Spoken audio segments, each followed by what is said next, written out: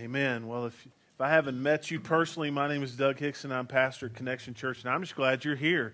And it's always amazing to me to see how God is working in the lives of people. If you can just imagine that not even a little more than a year ago, this place was a dream that God had set in the hearts of a few. And today we're on the cusp of adding a second service and baptizing. We're on track to baptize at least 8 to 10 this month. People who have come to Christ and are willing to tell the world that they're a follower of Jesus. And so to God be the glory for the great things He has done. It is an amazing testimony of faith of what God has done. We're in the middle of this Sun Stand Still series, and for those of you who haven't been here, we have been studying from Joshua chapter 10, and we're not going to be there today, so don't turn there. We're going to be in Luke chapter 9, so if you have your Bibles, I would encourage you to take those out.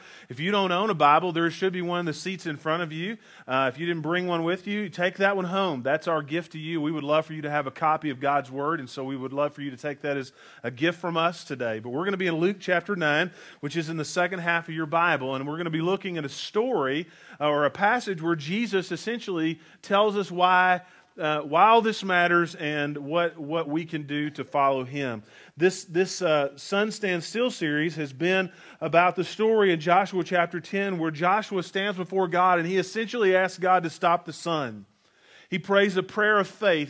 He prays a prayer that's really off the charts in human comprehension and understanding. It doesn't make sense why he would pray it, and it doesn't make sense why God would answer it. But God is in the business of doing things that are unexpected and amazing and incredible, and we are trying to transform the ideology of our church to not be a church that just says we hope that God might show up, but we are praying that God will show up because we believe that He is real and that He is active and He is alive and He is in your life and He wants to do things in your life that are amazing and incredible. The author of this book, Sun Stand Still, had a moment that I hear being repeated in this crowd of people who said, you know what, I just don't want to come to the end of my life and to realize that I never saw the hand of God move in a mighty way in my life. And so we're beginning to pray those prayers and saying, God, we are grasping a hold of You, and we are not letting go until You bless us.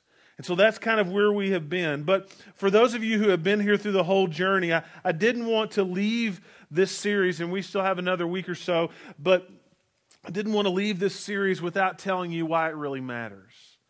Because I think that as a pastor and as a preacher, I want to answer the question, where does all this faith talk really matter? Why does it matter? What does it mean to embrace this idea of praying a prayer of faith that really can change the perspective of my life, but can change the trajectory of where I'm headed? What difference does it make? And where can I really put this into practice? In Luke chapter 9, verse 23, I'm going to go into this passage and I'm going to read it, and then we're going to actually go backwards through it. So that kind of fits me. I'm kind of a backwards guy anyway, all right? But in Luke chapter 9, I want you to look with me, beginning in verse 23, and these words are in red in my Bible, and that means that Jesus said it. It says that Jesus said to them, "If anyone would come after me, let him deny himself, take up his cross daily, and follow me. For whoever would save his life will lose it, but whoever loses his life for my sake will save it. For what does it profit a man if he gains the whole world and loses or forfeits himself?" The NIV there says he forfeits his soul. This is a powerful passage. In fact, it's very challenging because Jesus says three things in verse 23. He says that if you want to follow me, that you have to deny yourself, take up your cross, and follow Jesus. It's a very incredible thing to ask. And so I want to walk into that very carefully, but I want us to first talk about these steps of faith. Because I think in these deep discussions of faith that we have been having over the past several weeks, and if you're not already involved in a connection group, you need to get involved, because not only do we study this on Sunday, but Sunday nights we have a group, and on Wednesday nights we have a group, and on Monday nights we have a group for college students specifically. But we're taking this and we're breaking it apart, and we're asking the questions of can we really ask in faith and believe that God might do an incredible thing? These deep discussions of faith where we're saying, we're taking a scripture where Jesus said, if you have the faith the size of a mustard seed, then you can move a mountain. We're taking the story out of Joshua chapter 10 where Joshua essentially asked God to stop the sun so that something incredible might happen. Those deep discussions of faith, we can't just move over them, because many of you are going, well, you know, Doug, that's great for you, but it's not for me. I don't understand. I don't comprehend. I don't know how I can ask God to do that. I'm not even sure what I can ask God to do. I'm not sure what's okay, what's safe for me to ask. And so many of us get stuck. And we think, you know, that's a really good thing to hear, Doug, but I want to know what's real for my life. Well, here's where I think something got off course, is that we forgot that what we were here for. Now, we live in a great country, amen? Well, this is a wonderful place. I mean, nobody's going to come in here today and arrest us for worshiping Jesus. We live in a place where we can be religiously free to worship God, or actually you can worship whatever you want to, which is, I guess, good or bad. But we have the freedom to come in and say things, and we're not scared that we're going to be thrown in jail. There are people who will stand today and speak of Jesus, and before the end of the day be in jail for what they say. So we live in a great country, and as messed up as you may think things are, and if you watch a lot of news, then you probably think it's really messed up, okay? But we still believe that God is sovereign, and He is the God of our nation, whether they want to claim it or not. But we live in a nation that has permeated into our minds this American dream. Ever since I can remember about what success was supposed to be, there's this ideology of an American dream, that what I need to do in my life is get a good job so that I can earn good money and get a house and a car and a truck and another toy or some possession to drive that drops in value before I can get it off the parking lot of the dealer. Okay, we want those things, and we want the toys, and what we really want is to be able to pay all of our bills, of which we just keep buying things, and the bills keep stacking up. And the American dream is that I should enjoy my life and have all my toys and collect all my stuff. A few years ago, I had a come to Jesus moment in my own mind as I sat at my own garage sale and looked at all my junk that was parked out in my driveway, and I thought, here's all the junk that I bought that I don't want anymore, that I'm hoping somebody else wants, and they will give me money so I can go buy more junk to put back in the place of the stuff that I'm emptying out so that I can have more room. How much did that make sense? In fact, I had some friends who were living in Africa, and I thought, I hope they never drive by my house when I'm having a garage sale, because they would make fun of me. You see, this whole American dream is the collection of junk. It's a collection of stuff. I mean, really, a house is a great thing, and cars are nice, and I have those too. But listen, is that the end all? Because that's what I've been taught my whole life, that if I wanted to live happily ever after, that I have to have all this stuff, when really that's not what I was created for. I was not created to have the next car, or to have the nicest clothes, or to have a vacation home. I can't even keep up with one house to-do list, much less another one. And yet that's not really what I was created for. In fact, this is why I want us to go backwards through the Scripture. Look in Luke chapter 9, verse 25. In Luke 9, verse 25, Jesus said this. Now, this is what Jesus said. This isn't a man. This is Jesus. This is the Son of God, who physically was a man, but He was speaking the words from heaven. Look what He says. For what does it profit a man if he gains the whole world and loses or forfeits his soul or himself? Can I tell you, I have sat at the table with men and women who had great wealth, great possessions. You know what they said? This means nothing to me in comparison with my family, time, and for those who knew Jesus, they said, I would give it all up if Jesus said, give it all up today. And here we are, we're running after what they have. and just kind of shocked me. Now, they would say, this stuff's nice, but it doesn't bring me peace. The peace that I can have only comes from Jesus.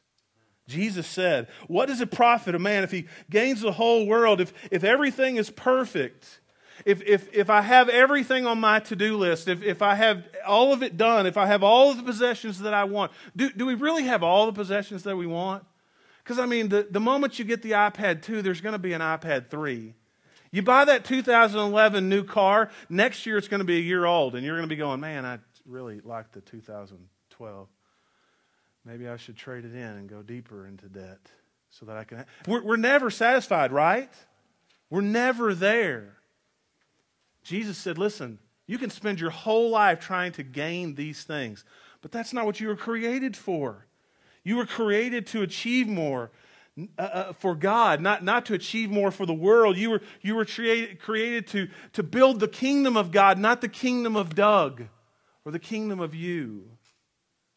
This morning, I want us to see that your life, your whole life, you could live and you could gain everything that the world thinks that you need to have and miss out on the most important thing. I've asked Jeffrey to come this morning because Jeffrey's story kind of goes along that lines, because we wanted to look at what faith is and what faith can be more than just gaining stuff or living the way that everybody else did. Jeffrey's going to tell you his story of faith. When I was in high school, well, let me start at the beginning, I guess. I became a Christian when I was 8 years old, and I was baptized out of obedience just to tell the world what God had done in my life. But I never really understood what it meant to walk with God on a daily basis until I was 13, and I was in junior high. And from that time, when I was 13 to about my sophomore year in high school, my faith was about what God could do for me, and not about what I was doing for God. It was about my friends, because my faith was kind of built around my circle of friends and that kind of thing. And right before finals of my sophomore year of high school, I got a call at school that my brother, who was a freshman in college at the time, was going to come pick me up from school, and which was odd. I never got out of school early, and so I was kind of excited. I get to get out of school early, and it's right before finals. What a great time. Then I found out that when I got to the office that the reason he was picking me up is that my mom was being sent in an ambulance a couple hours west from where we live to Dallas to a hospital because she was going to have emergency brain surgery. And that moment when I heard that kind of really just sent my faith down a different path. Because my faith wasn't really built on what it was supposed to be built on. It was built on what I thought I wanted it to be. And so when I heard this bad news, my heart started to turn away from God. I didn't understand. Number one, why is my mom having emergency brain surgery? Yesterday she had a headache. What happened? And anyway, so my brother and I are driving to Dallas and just talking. What happened? What on earth is going on? And we're on our way, and I'm just telling Matt, this sucks. This is terrible. What's going to happen, and that kind of thing. And then we get to the hospital, and it gets a little bit worse because I didn't know what a brain aneurysm was, and that's what my mom had. She had a brain aneurysm, and I had no idea what it was. I'd never heard of it before, and all of a sudden my mom had it. And so I thought, well, she'll be in surgery. She'll get done, and she'll be fine. She'll have a couple hours of recovery, and we'll go home, and everything will be great. And so we're sitting in the waiting room, and I had learned that this is going to be a 6-hour surgery. I'm like, great, that's a long surgery. And I pick up a pamphlet that I see because it says aneurysms on the top of it. It was a bad idea because I open up the pamphlet, and I begin to read about how only 17% of people who have brain aneurysms survive. And so when my heart was already on a path away from God, this information was like, what? What's going to happen to my mom? Am I not going to see her again? Is this going to be the end of it?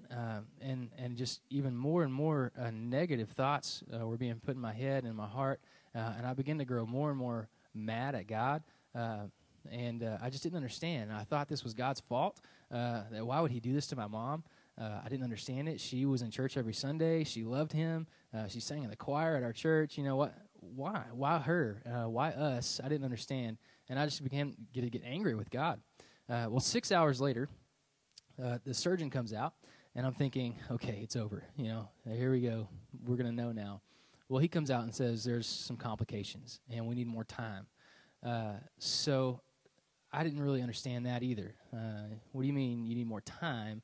You're an expert. You're supposed to be able to do this in the amount of time you say. And so he speaks with my dad privately, and my dad comes back, and I'm just furious at this point. I'm furious. I'm thinking, what's going to happen to me and my brother? What's going to happen with our family and that kind of thing? And my dad comes back from talking to the surgeon, and he just takes us aside.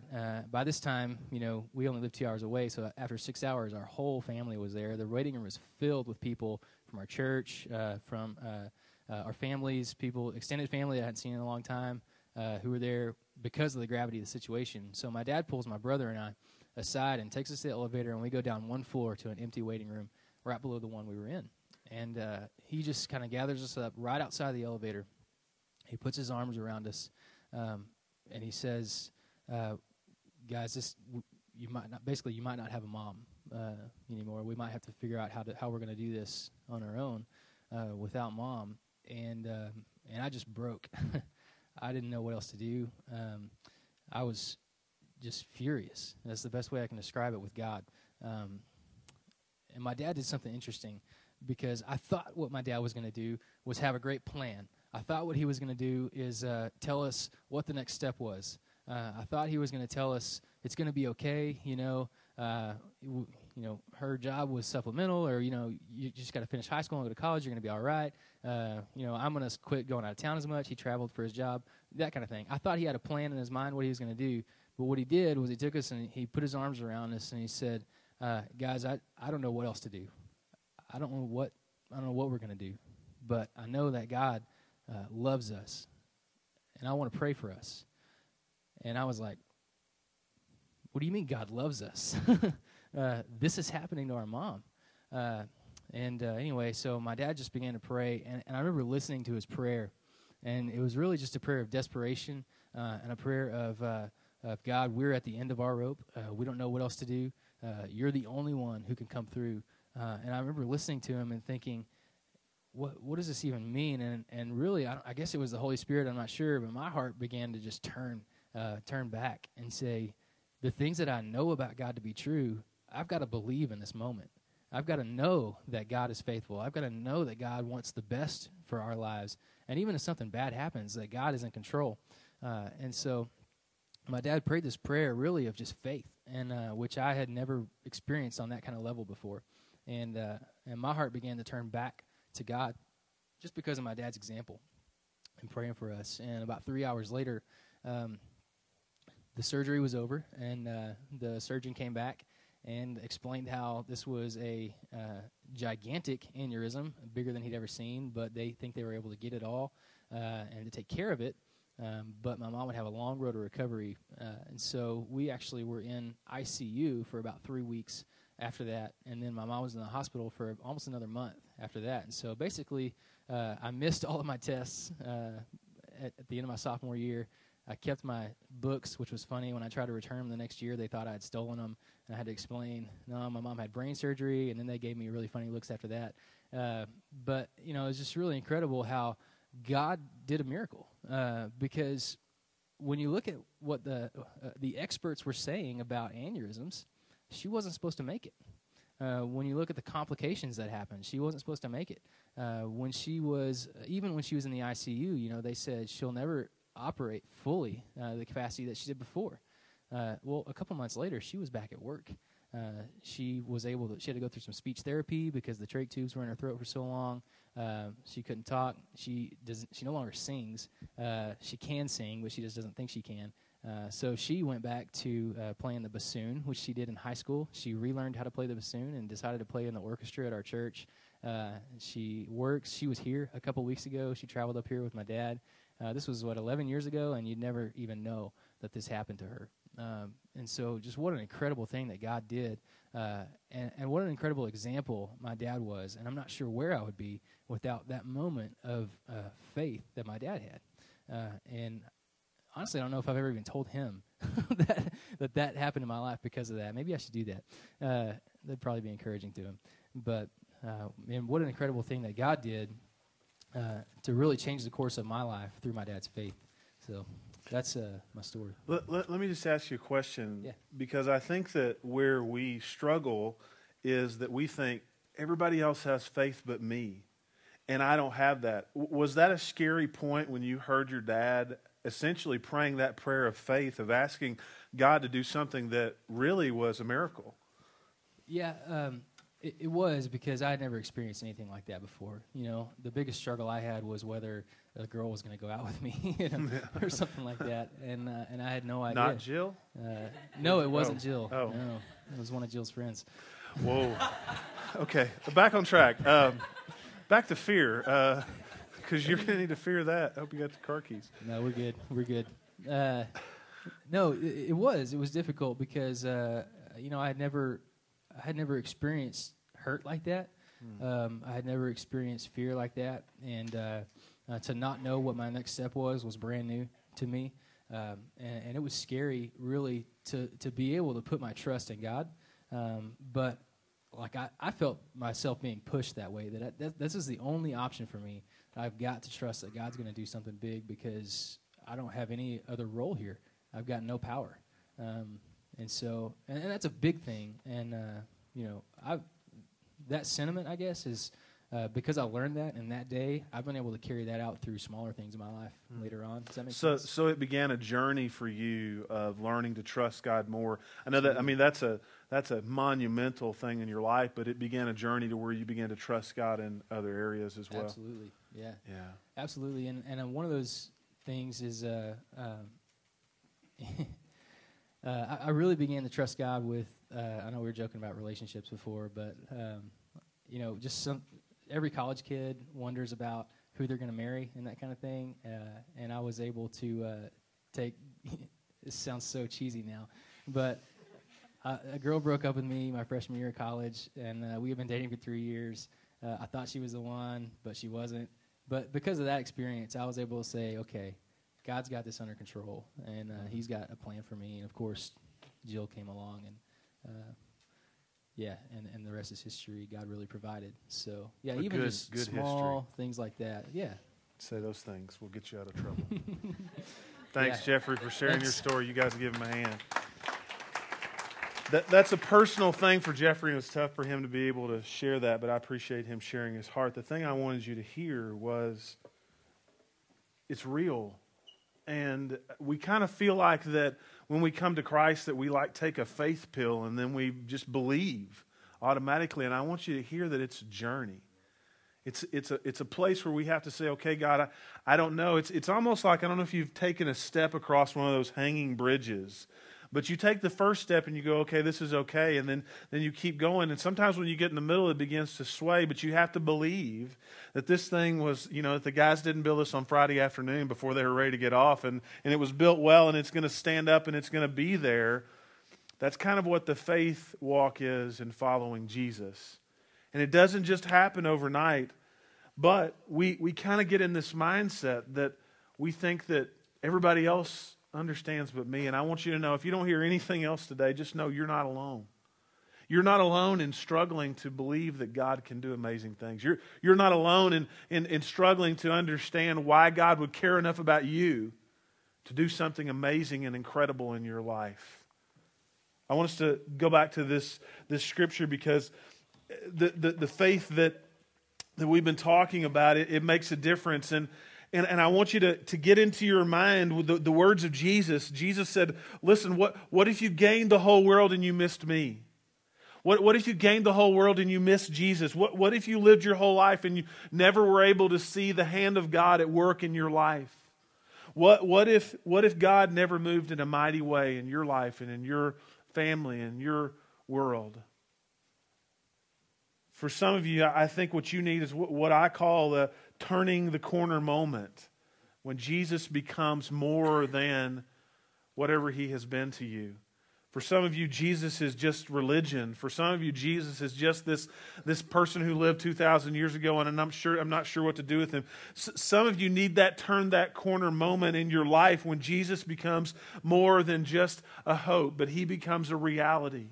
That your faith begins to become more and more and more real. Now I want you to go back to Luke chapter 9, because Jesus said, listen, if you're going to follow me and you're going to have that kind of faith, then it's going to take a commitment on your part. And if you're going to follow me, it's not just easy. In fact, Jesus says in Luke chapter 14, he says that, hey, if you're going to follow me, then everything else in your world has to look like that you don't care about it or you hate it, and in comparison with me. Not that you don't care about anything else, but in comparison, you have to love Jesus more. You have to serve him more. And he says in Luke chapter 9, 3 things that I want to give you this morning. Number 1 is found in verse 23. He says, if anybody would come after me, let him deny himself. Here's the problem.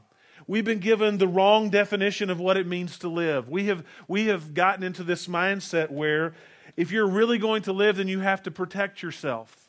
Okay?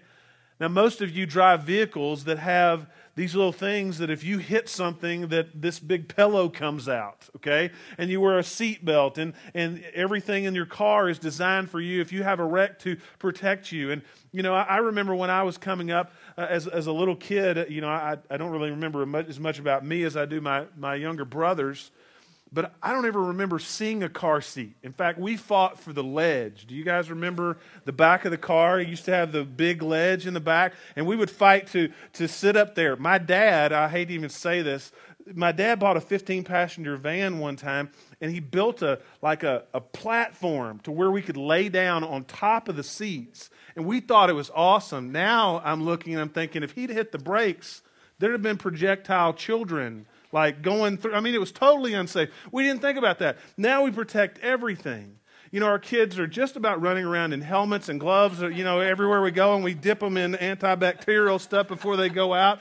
It's just a completely different world, right? And there's nothing wrong with protecting your kids. I do that. We buy the antibacterial stuff by the tub, I think, at my house. But listen, the real thing that I want you to hear is we have been taught that living life means we have to protect ourselves. And look at what Jesus says. Look in verse 24. For whoever would save his life will lose it, but whoever loses his life for my sake will save it. Now that doesn't even make sense to me, because my whole programming has been be safe. Drive the speed limit. Make sure you wear your helmet when you ride your bike. All those kinds of things to protect yourself. And Jesus said, hey, if you really want to live, then be willing to lose your life. And what we've created is this safety cage around us. And Jesus said, listen, if you want to follow me, then you have to deny yourself. And that means that you have to be willing to lose your life. That means you have to be willing to take a risk. It means that you've got to take those steps of faith where you're not sure if it's all going to work out in the end. You're not sure what God is asking you to do. In fact, here, if I could describe to you, give you a picture of what it means to walk in faith, in my own experience, it is to grab the hand of God in a completely dark room and just to follow Him and hold on. Not being able to see what's ahead, but just trusting that God is trustworthy and I'm going to follow Him wherever He goes. Because most of the time, God doesn't let us see too far ahead. Because if we saw the whole thing, we probably would never take the first step. But God says, hey, if you want to follow me, then you've got to deny yourself. You've got to, verse 24, be willing to give up your life. You've got to be willing to give up who you are. You've got to grab a hold of God and not let go. You've got to be willing to make that life change, to see God do an incredible blessing in your life. You've got to say, hey, I'm willing to give it up because it's not about me. It's about what God wants to do through me. Listen to me this morning. If you don't hear anything else, hear this. The greatest achievement in your life is what you do when you follow Christ.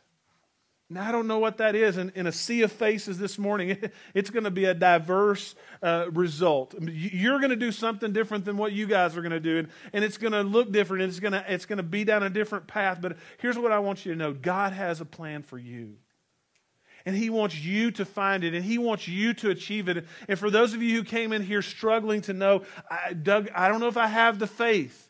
Listen, if you try to save your life, look at verse 24. For whoever would save his life will what? Lose it. You remember when we talked about possessions? I mean, you go to college, you go to training, you try to get the best job, you try to live in a nice house, you try to drive, you gather all these things, and really what happens when you die? Can you take any of that with you? No. I mean, you can't take the possessions, you can't take the achievements in your job, you can't take any of the money with you. What's going to matter? I'll tell you what's going to matter. The only thing that matters is what you've done for Christ. The only thing that matters is what Jesus meant in your heart. Kingdom work. The second thing he says in verse 23, he says, if anyone would come after me, let him deny himself and take up his cross daily. Last week we talked about what it means to be in a spiritual war, that we are at war and we have to wear our armor. In fact, this morning as I woke up early in the morning and I began to think and pray for today, I thought about, God, today I want to wear my armor. I want to be ready for battle because I know that Satan does not want people to hear an encouraging word today. They don't want to hear, Satan doesn't want people to know that there is hope, that there is a Jesus that loves them. And so I began to pray in my own life to put on the armor that I needed to do battle today. And in my mind, I did exactly what Jesus said. It's me taking my cross daily. But I want you to know that it's not just me. It's for you. Part of what take up your cross means, in my own personal understanding, is that you do your part. Unfortunately, what we usually do is we stand back and let everybody else do the work.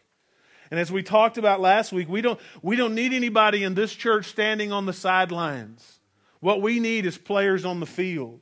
We don't need anybody doing the armchair coaching from the side. I don't know how many of you are on Twitter or on Facebook, but if you watch Saturday football results as people comment about it, there's a lot of coaching going on, but none of them are on the field.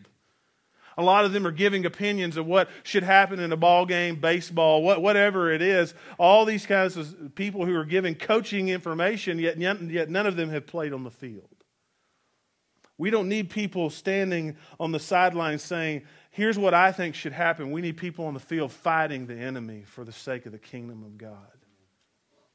Take up your cross means that I'm willing to follow Jesus. I'm willing to put on my armor. I'm willing to pray prayers of faith for my family and my friends and even my enemies, for my church, for the leaders in my church, for my city, that my city might find Christ. Can you think of anything more exciting than us having to have a baptistry up here every week because people, person after person after person, is coming to Christ because their life has been transformed by the gospel? Can you imagine what would happen if the gospel really permeated Spearfish and God began to do a work in this city? What would be different?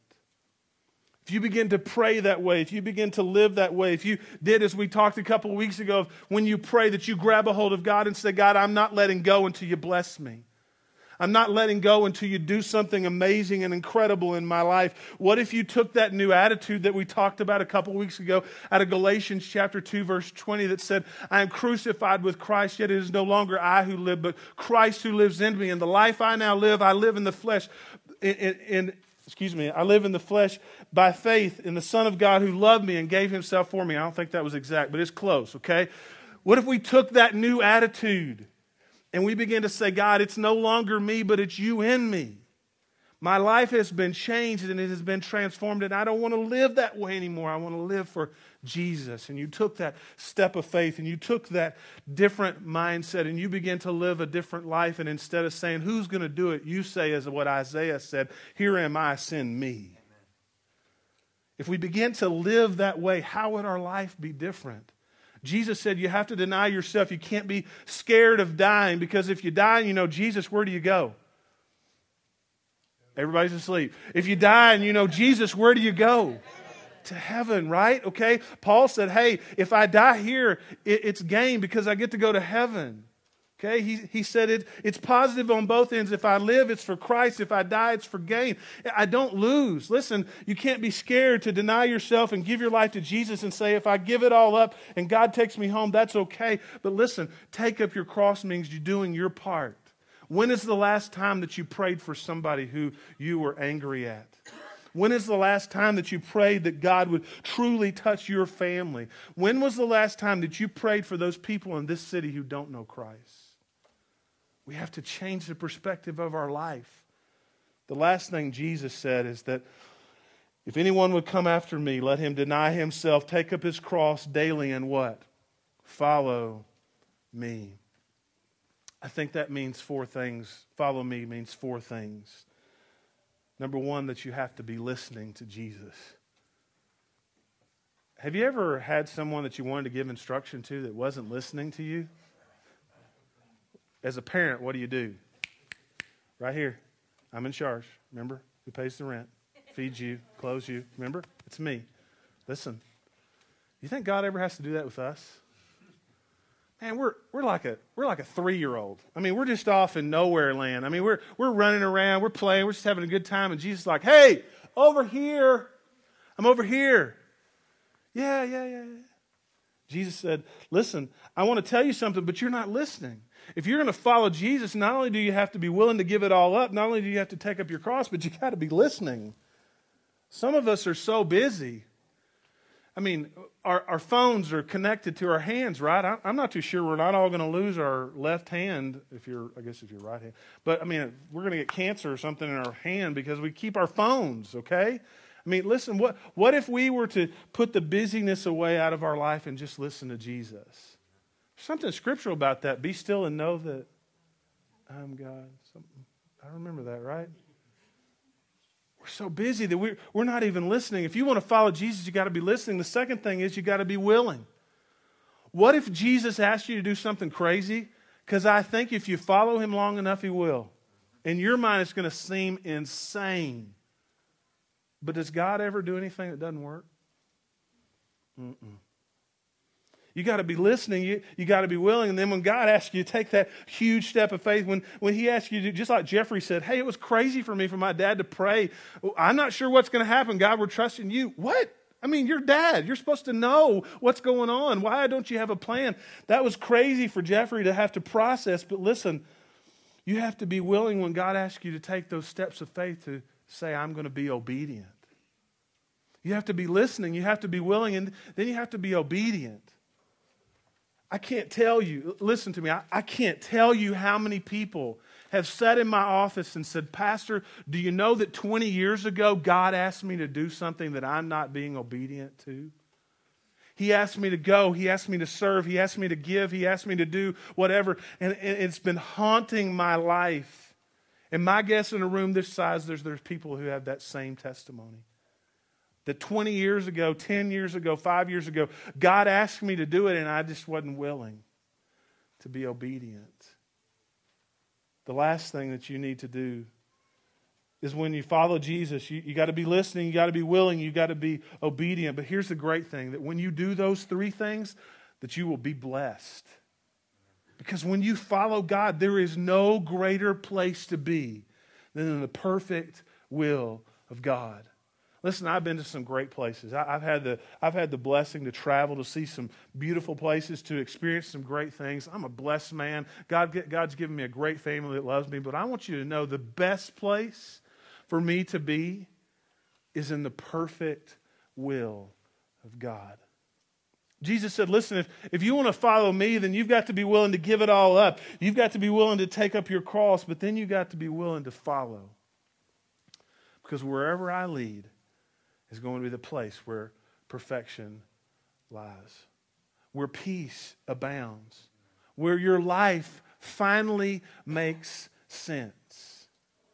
For some of you, that may be a career. For some of you, that may be a physical place. I don't know what it is, but I know that when God says, follow me, that you need to get on that path and go 110%.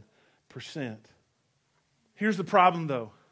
Some of us are just stuck in the wrong race. We believe this garbage about the American dream, and we're running, and we've got all these things and all these possessions and all these achievements, and we got this job that's killing us, and our family never sees us, and we're not being good dads and good moms and good grandparents or uncles and aunts, or we're not being good friends. We're not being the kind of people that God wants us to be because we're pressing towards the wrong goal. And here's what I'm afraid of, is that you're going to wake up at the end of your life and go, holy smoke, I'm at the wrong place.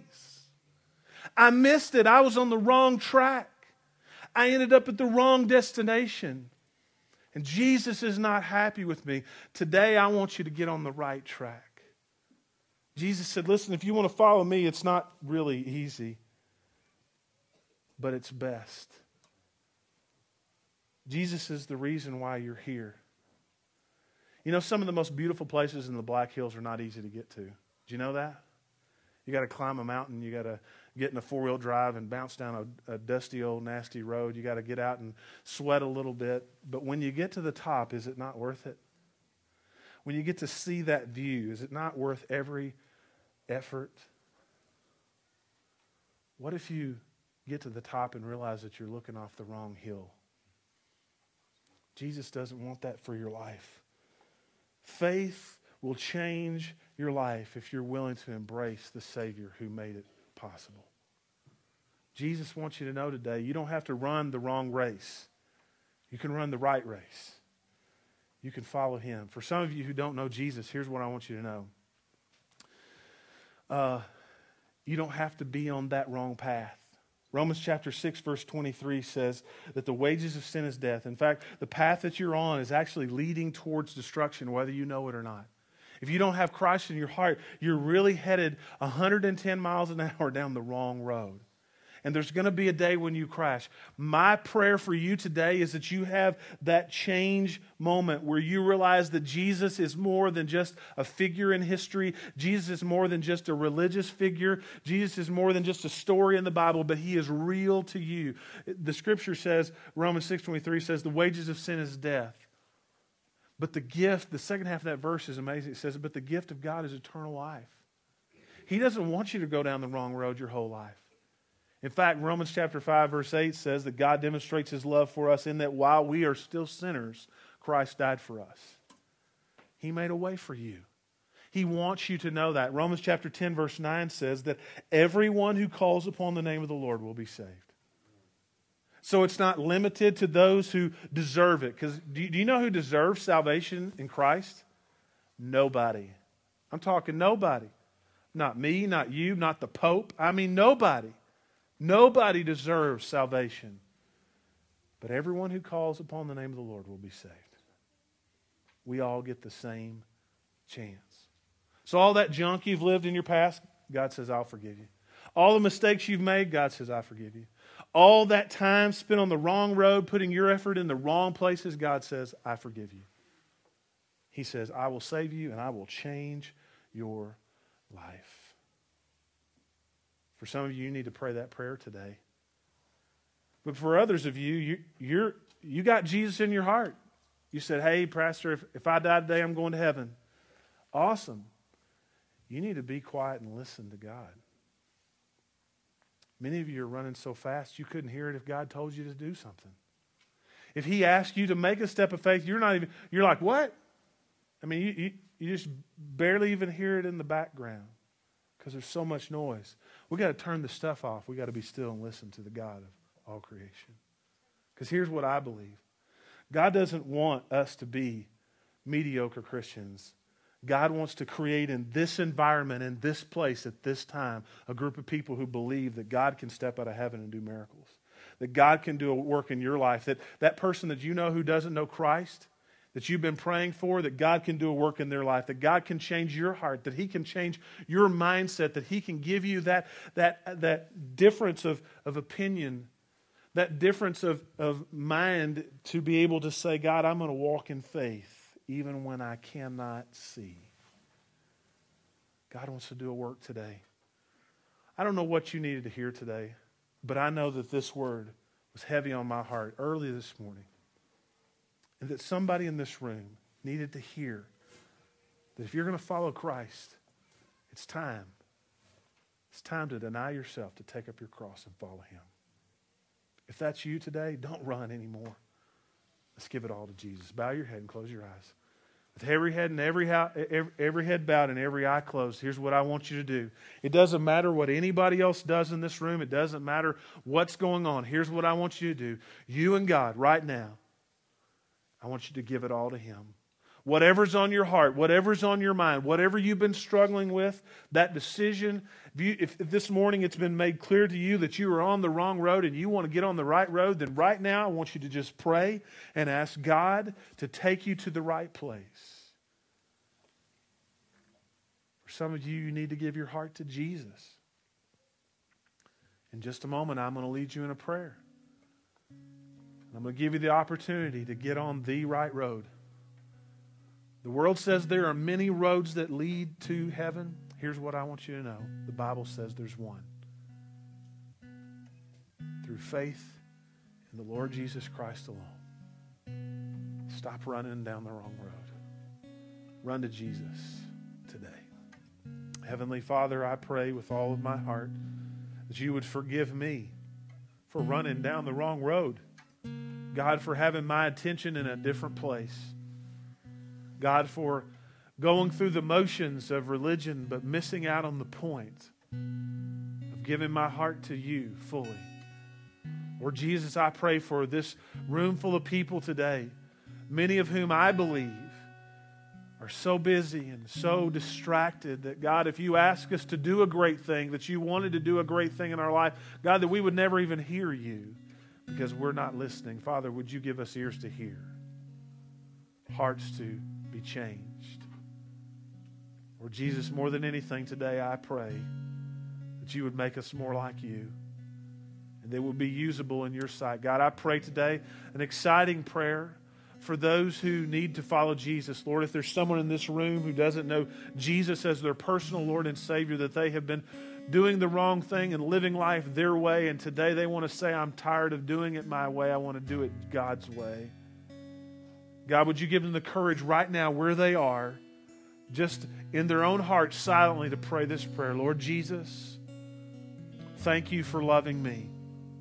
Thank you for never giving up on me. Today I ask you to forgive every sin of my life, everything I've ever done. I pray that you would cleanse my heart, Jesus. Lord, I give you all that I am and ask that you would become my Lord and my Savior today. That you would give me the courage to stand strong. That you would give me the courage to make the changes in my life necessary for you to be Lord. Lord, when they pray that prayer, Lord, you tell us that when it's a belief that is real, that the Bible tells us that there's a celebration in heaven. So, Lord, I believe in this room that if someone prayed that prayer, God, you guys are celebrating in heaven because of the glory that has happened. God, we thank you for that. I pray today that, Lord, this will just be more than a service, that this will be more than just a time where we focused our heart on you, but God, that this will be a changing of perspective, a turning of the tide, where, Lord, Jesus becomes more than just a figure in history. But Jesus, you become our Lord and our Master and our Savior and our leader, and we follow you onto the field of battle. Lord, I thank you today for all that you've done. In Jesus' name I pray.